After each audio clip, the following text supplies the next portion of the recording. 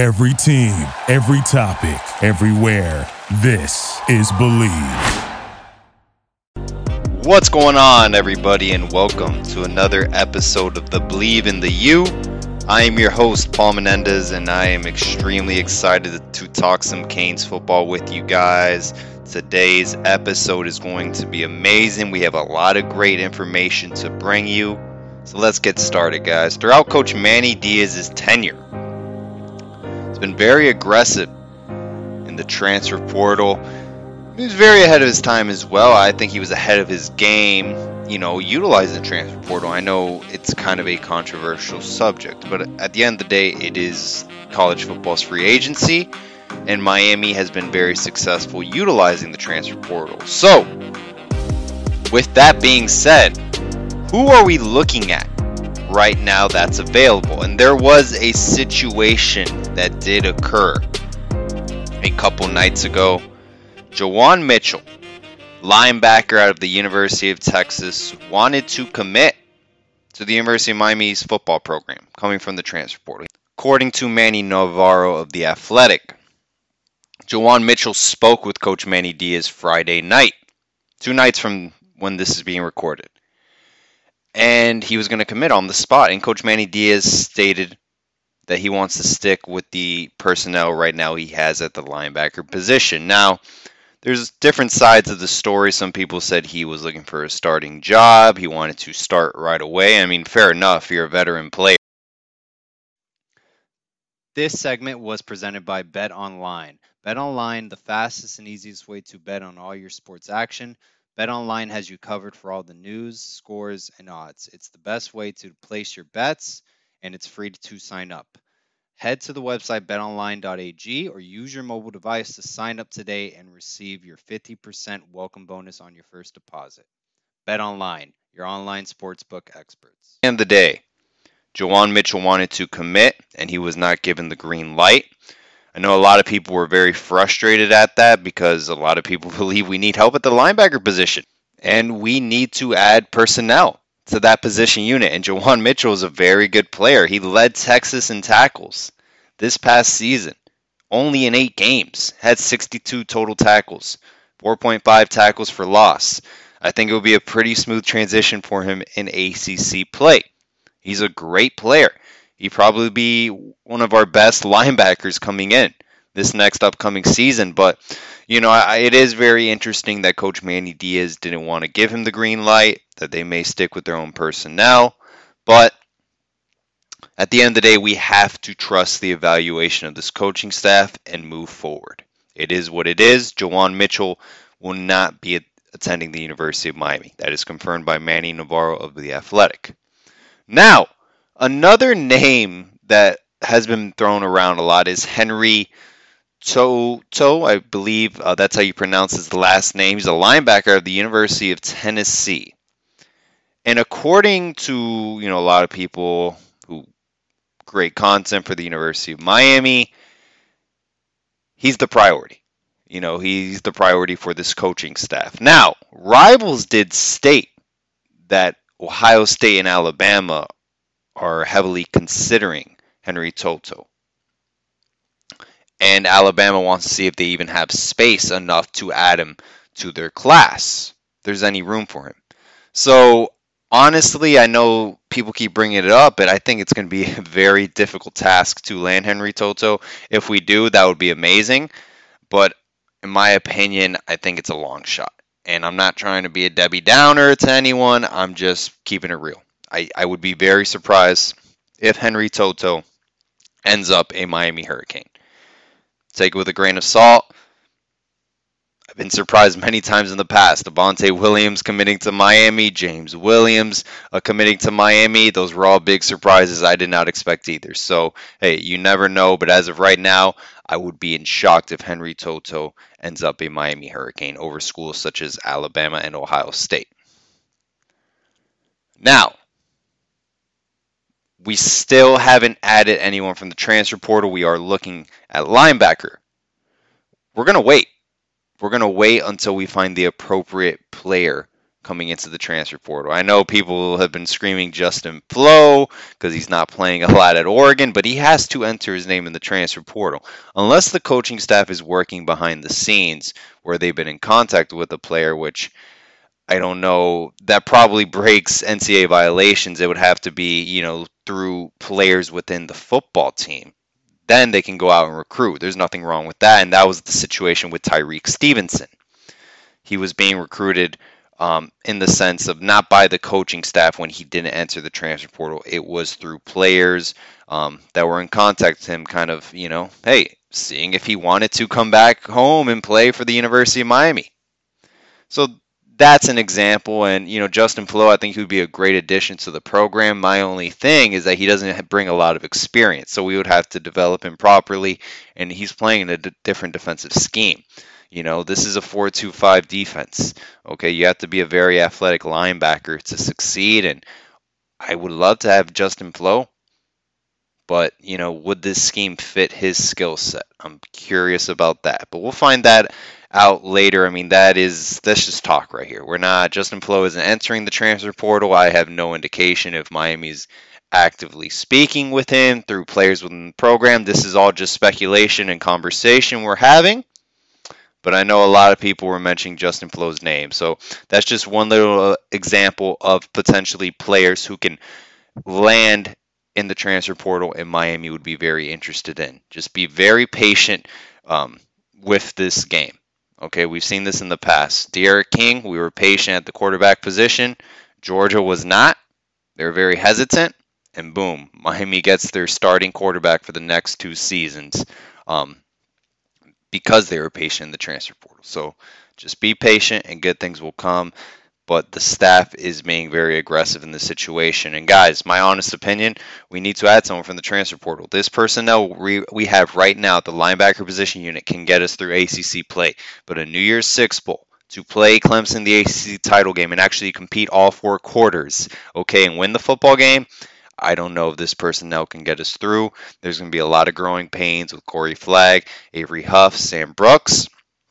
And development needs to happen at this position. Middle linebacker, for example, that was an identity this football program had, was that hit stick middle linebacker. Guys like Jonathan Vilma, John Beeson, Denzel Perryman. We are linebacker U. That was the tradition at Miami. I think it's changed under the Manny Diaz tenure. The linebacker position has not been the Miami standard, and hopefully we can get back to that era. But we're looking for a very modern, athletic, physically built linebacker, different from what we've had before, which were literally absolute monsters, tanks, literally. So it's a different era of college football we're in, and Manny Diaz, as he's shown, he's very futuristic in his ideas. He's very, very advanced, always tries to be one step ahead. So we just have to trust the coaching staff with this decision, but they are aggressive in the transfer portal. Now, another name to look out for from the transfer portal who's making his decision shortly is Justice Oluwaseun, offensive guard from UNLV. I'm sure he was formerly recruited or coached under Garin Justice, because Garin Justice, he did coach and was the co-offensive coordinator at UNLV, so there is experience there. But Miami needs to add depth at guard, because our second team guards is not the best personnel right now. It's quite a scary situation. Our entire second team offensive line. We're building a base with our first team offensive line. But second team O-line, we need a lot of help. So, hey, if the staff believes that Justice Oluwaseun can get it done, welcome to the University of Miami. We have to trust the staff's evaluation. I'm curious how that transition will be coming from a G5 program to the Power 5 level, and then you have to face a program like Alabama first game in your Power 5 college football career. I just hope it's an easy transition and he can provide nice depth and become a solid role player for our offensive line. By the way, guys, since we're talking about this position unit, Ja'Kai Clark was in a car accident, and he will be out 3 to 4 months. This surgery was It's time to make your successful. outdoor experiences better with Kaenon. Kaenon sunglasses are made exclusively with polarized lenses for optimal clarity. They're made with Japanese optics that make their lenses clearer, lighter, stronger, and Italian handcrafted frames that are impossible to scratch. Use the exclusive code KanonCast15 at Kanon.com to receive 15% off on your At first center, you pair. had Corey Gaynor.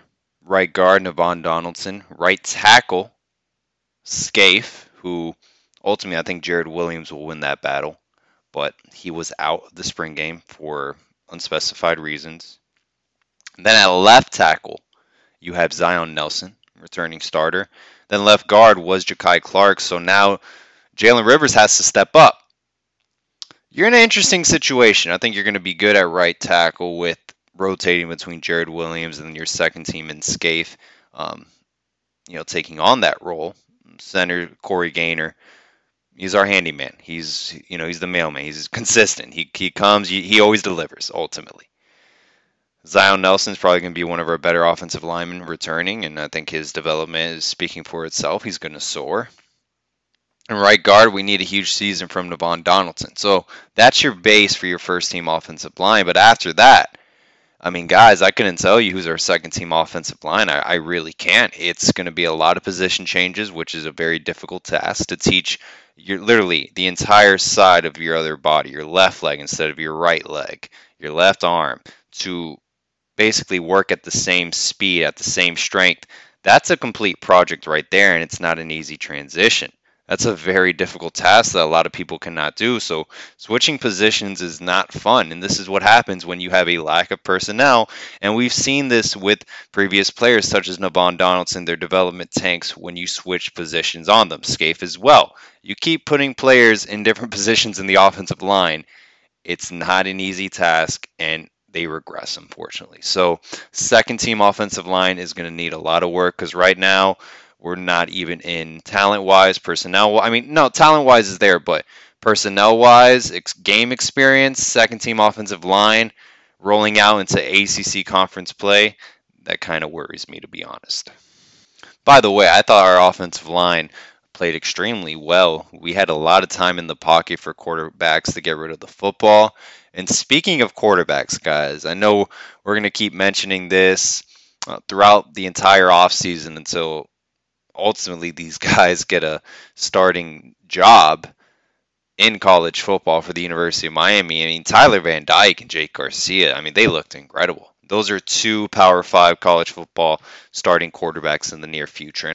And they can start probably right now at a lot of Power 5 schools, I would say. They would get the starting nod at. I'm not going to say kind of that statement that was made by Bruce Feldman that Jake Garcia could start at several SEC programs and basically any school in the Power 5 divisions besides UNC and Clemson or Alabama. I'm not going to say that statement, and maybe I'm exaggerating. Those weren't the exact words, but I think Jake Garcia, as an example, I think he's very advanced. At times, if I'm nitpicking, I felt like he held on to the ball a little bit too long. That's because he just enrolled. He hasn't even. I don't even think it's been more than 3 months that he's been on campus. It hasn't even been a complete semester, so technically he's not even a freshman. But he's really still just a high school student, if we're being honest. But he did a tremendous job. I thought he built a great connection with Charleston Rambo and the up-tempo offense Red Lashley, laid out in his playbook.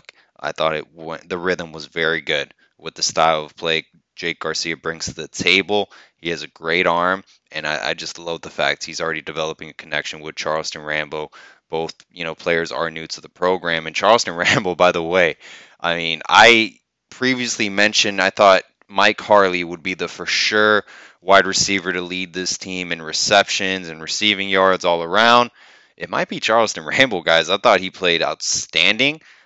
Very fluid route runner, hand issue. There's always going to be a couple drop passes, throughout the games. That's just what to expect with Charleston Rambo. But this is a guy who can be a terror in an ACC play, and he's definitely a number one wide receiver that you can put on the outside or inside probably at most Power 5 programs and most programs in the ACC conference. So I was very impressed with Charleston Rambo.